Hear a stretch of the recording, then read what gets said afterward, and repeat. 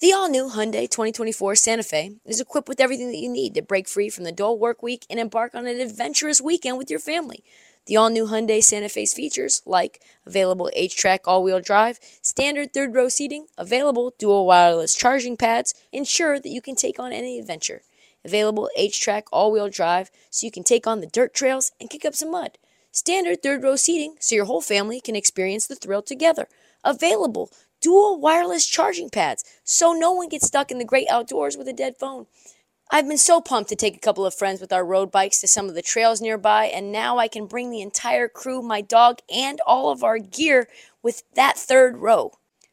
Learn more about the new Hyundai Santa Fe at HyundaiUSA.com. Call 562-314-4603 for complete details.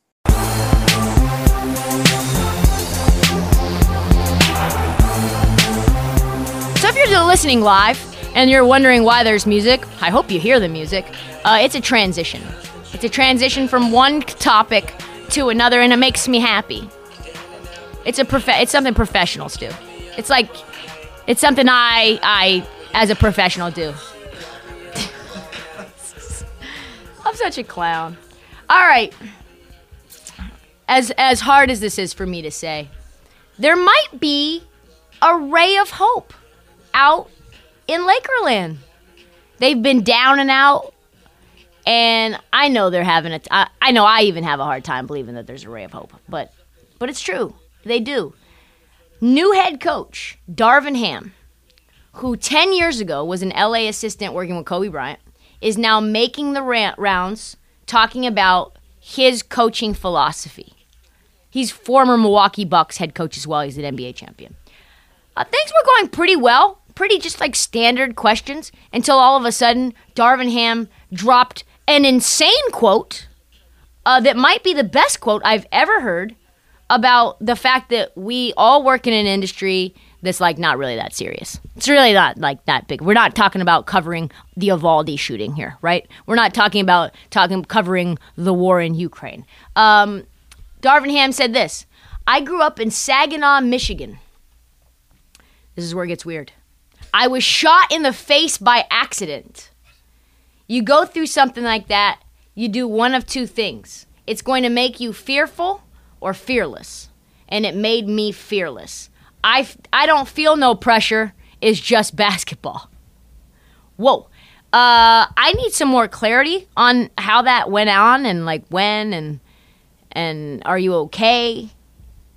And like, wow. Yes, Darvin Ham, not a man to be messed with. And if you think that this was just a one-off and that Darvin Ham's going to be the only hard rock on the LA Lakers and it's just him and a bunch of guys from the Frank Vogel era, the Frank Vogel little like minions, you're wrong. News just dropped today, courtesy of Shams. It's a different sound than the Woj bomb. It's a pew, pew. This is the bomb. This is the sound of the Shams bomb. 4-time NBA All-Star Rasheed Wallace has agreed on a deal to be an assistant head coach for the Lakers under new head coach Darvin Ham. Hell yeah. Hell yeah. Both were teammates in Detroit and part of that 2004 title team. You guys remember 2004 Pistons? They were the last team to win it all without an all-star. How did they do this? They punched everyone in the mouth. They were tougher. They were meaner. They were stronger. They were dirtier. Literally, they were the toughest NBA team of probably the 21st century. Penny Hardaway, who coached at the University of Memphis, where Rasheed coached as an assistant last year, said it was a question of loyalty. I think Rasheed might be going to LA with Darvin Ham. That was the deal from the beginning. If Darvin had gotten a job last year, Rasheed had already promised him that he was going to go with him. So I'm thinking this year with him getting the Lakers job, Rasheed might still be going along with that process. What does that mean for LA, you might ask? Well, it means that they have gone from Frank Vogel and a man named Mike Penberthy. That's his name. I didn't make that up. Google that and you'll see two soft dudes. To Darvin Ham and Rasheed Wallace. And if you thought Ime Udoka was hard on his team this year, calling them out publicly, saying that they didn't have mental intensity, they weren't tough, they weren't sharing the rock, They were, all these things that he said. If you think that was bad, take that toughness and then add it to someone who was shot in the face. You know what I mean? Like, you think it's going to go like Ime Udoka from Portland, Oregon, Darvin Ham, Saginaw, Michigan, shot in the face. Don't mean to make light of it, but it's a different tribulation here. I know what was going on. And just like wait what Darvin Ham says when Anthony Davis falls on the floor like 6 times and has to leave the game. And he's sitting in street clothes the next night. I got shot in the face. Listen here, you little I got shot in the face. You tweaked your ankle, you go out there. You go out there. It's like a dad that literally, or a mom, where they went through something very traumatic. Like, or even just like I went to college and I had a B. And my mom was like, I had all A's and I was raising your little ass. And it's like, well, but I'm not you. And it's like, yeah, but I was shot in the face. Only thing that remains to me is for Darvin Ham to hire somebody like Gary Payton to come in and teach these guys some defense. Whew. Rob Pelinka said, I don't care really what he says, but I like this team lacked an identity of toughness last season that Ham will bring this season. I mean, yes, that's true. But the question is, truthfully, how do you expect toughness when you're a player who's only off-season, like if you're a front office who's only off-season signings where guys on vet minimums that literally are just trying to get a ring, they're on their last miles, they're literally the 1965 Pinto that's just like not even passing emissions tests. Like, you think like Carmelo wants to get into the paint with Evan Mobley? Like, he wants to go up against Joel Embiid? No shot. You think Dwight Howard's going to throw elbows at Jared Allen? Listen, you can teach a new dog new tricks, but you can't make them run wind sprints when they don't close out on a corner 3 at some random game, like your name was Stan Van Gundy. So, I don't think so. We all do know one truth, right? And also, really quickly, I'm not saying that this is, like, going to mean anything for the Lakers. Like, that they're not going to... If you're thinking I'm saying that they're going to win any more games, like, they're not. They're not going to the playoffs next year. But they will be fun. And they will be tougher. I'm not saying they're going to get a title. They're still a train wreck. Yeah. But at least now, they're a train wreck with a backbone. So, that's kind of where we're at, though. But we all do know just one truth. Can't really judge this team until... Kendrick Nunn is back on the court, fully healthy.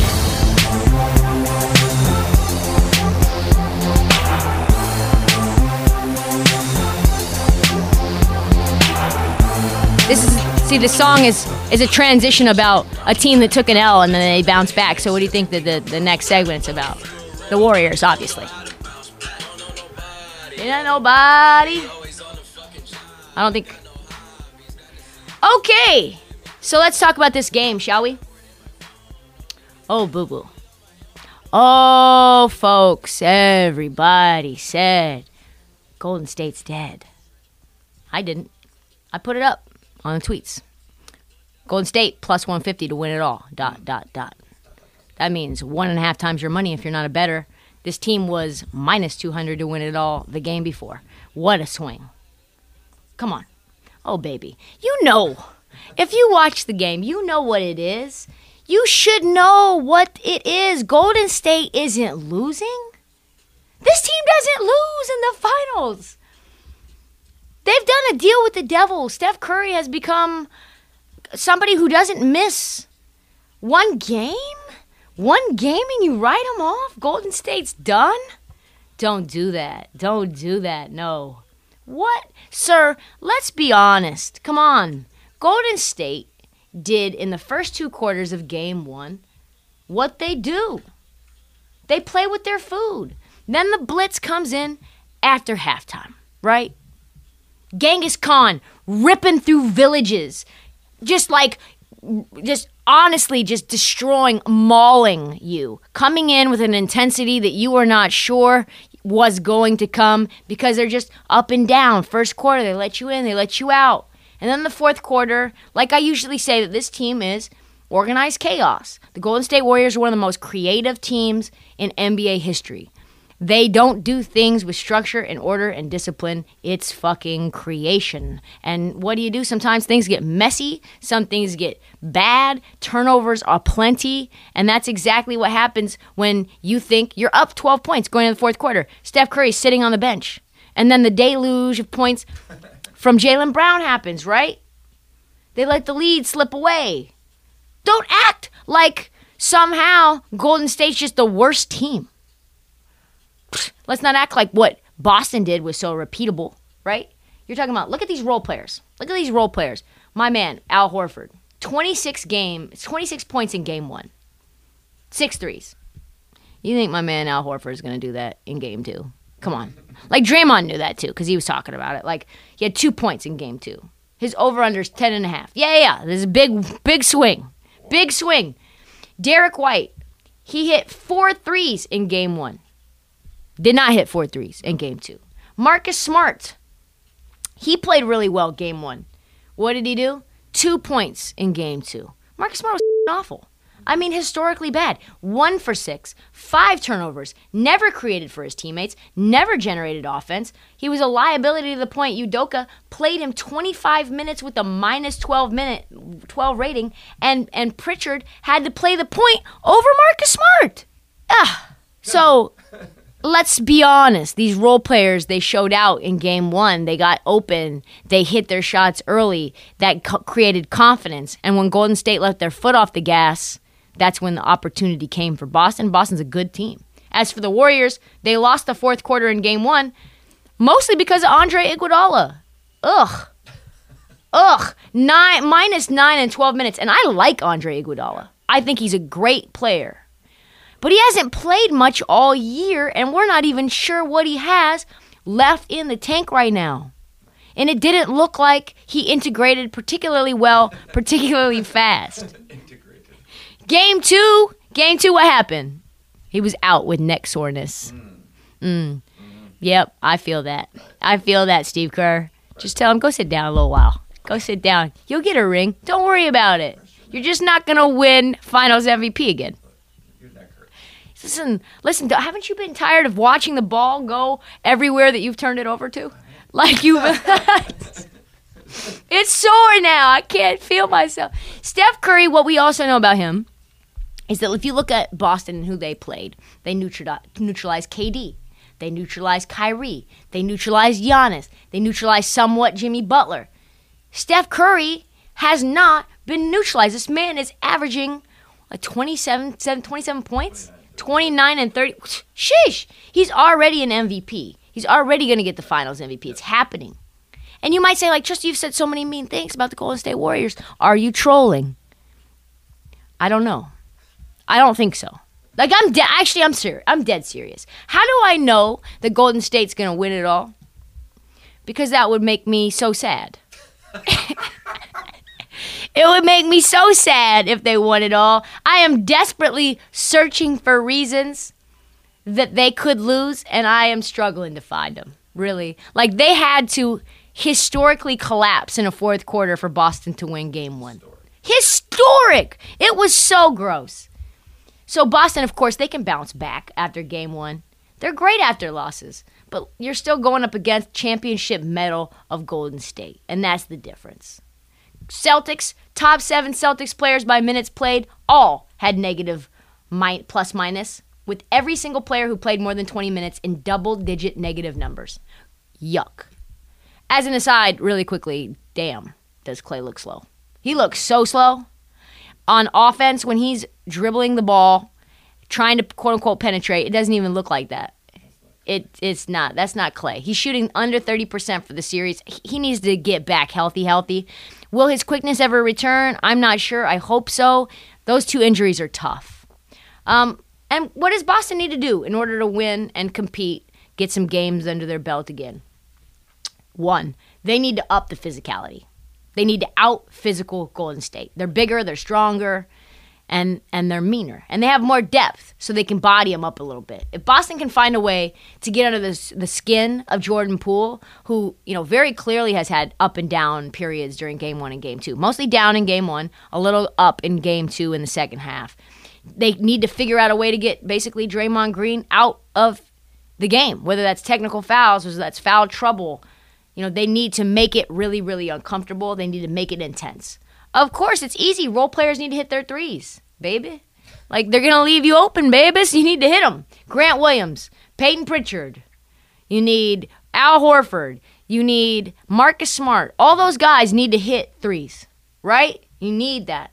Star players, of course, need to show up. Jason Tatum not only needs to be a scorer, he also needs to facilitate in the same way that he did and play make in the same way that he did in Game 1.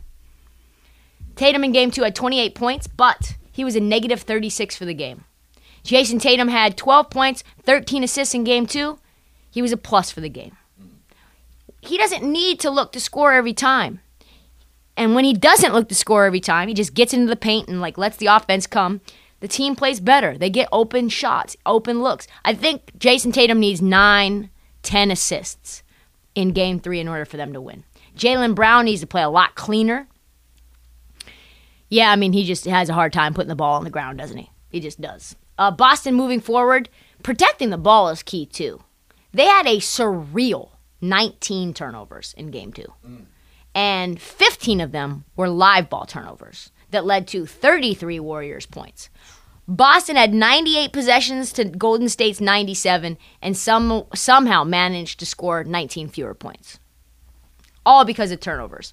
So they need to figure out a way to force Golden State into turning the ball more often, press them, make them hurry, make them feel like they need to make decisions quickly. And then personally, you guys need to protect the rock better on your side of the floor as well. Credit to Draymond Green. Played awful Game 1, said he was going to play better. Steph even said 5 minutes after the game, I knew Dre was going to come out in Game 2 with intensity through the roof. Set the tone defensively from the get-go, from the jump ball, from the first possession where he got into it with, I want to say it was either Marcus Smart or Jaylen Brown. He got into it later in the game with Jaylen, where Jaylen, I think he had his feet on Jaylen's face or something. They started getting into it. He had so much intensity that he probably should have been ejected during the game.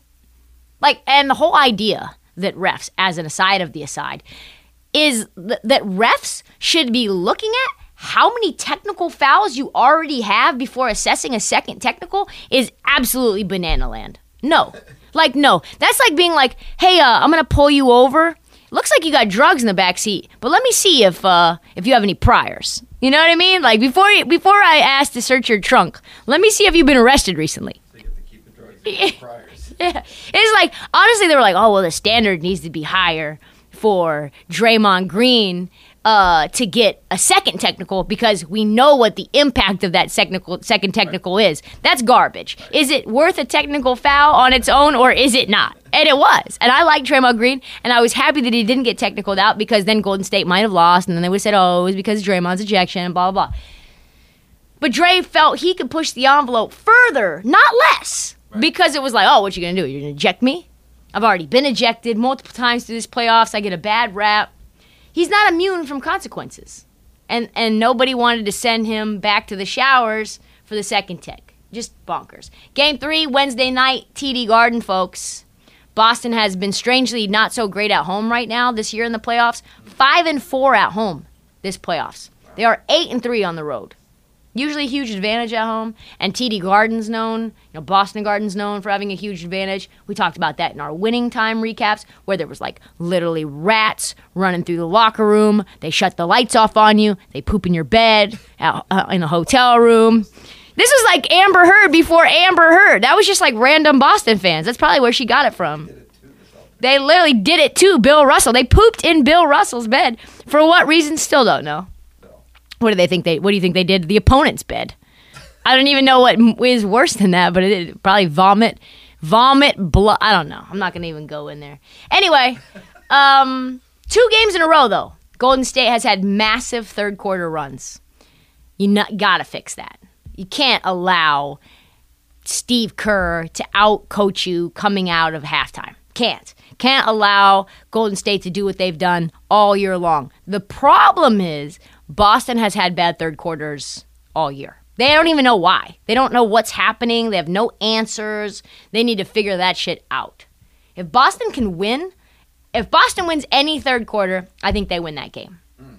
They're in good shape. They were up in both game 1 and game 2 at halftime by 2 points. Third quarter, bugaboo all year. So Tatum, I think, off rip from halftime needs to be more aggressive. I don't mean just chucking. I mean more aggressive, setting the tone. They need to set the tone more on defense, clamp down on Steph, blitz him. And I think Brown does need to do a better job coming out of the locker room too. Prediction, I think Boston does find a way to win game 3. Boston has not lost back-to-back games at all this playoffs. And frankly, neither have the Warriors. So I think this is going to be a back-and-forth situation. I think that's a trend that I'm willing to believe in. I expect the intensity at TD Garden will be high. I think the role players will show up at home. I think Peyton Pritchard could have a big night. I think Al Horford could find a way to get in 10 points. More than 2. Yeah, more than 2. Nothing so far, though, has caused me to change my opinion from the beginning of the series. Warriors are winning it all. Steph is getting Finals MVP. It's a lock. Put your 401k on it. That's all the time that we have for the Heat Check. We'll be back Wednesday, folks, with a new episode previewing Game 3 of the NBA Finals. If you listen to this live, thank you. I don't even know how many people could be on this. It's the very first time. We will see you on Wednesday as well. Follow us on the Heat Check on TikTok, on Twitter, on Instagram, on my personal. Do not forget to download to the podcast, wherever you get your podcast, whether that's Apple, whether that's the Odyssey app, whether that's Spotify. Please also tell your friends that these things are happening live. Oh, it's also the video component is on YouTube. If you want to see me go crazy, do crazy things with my hands and face, find me on YouTube and follow us on social like I already said. Thank you guys so much for listening. We will see you Wednesday.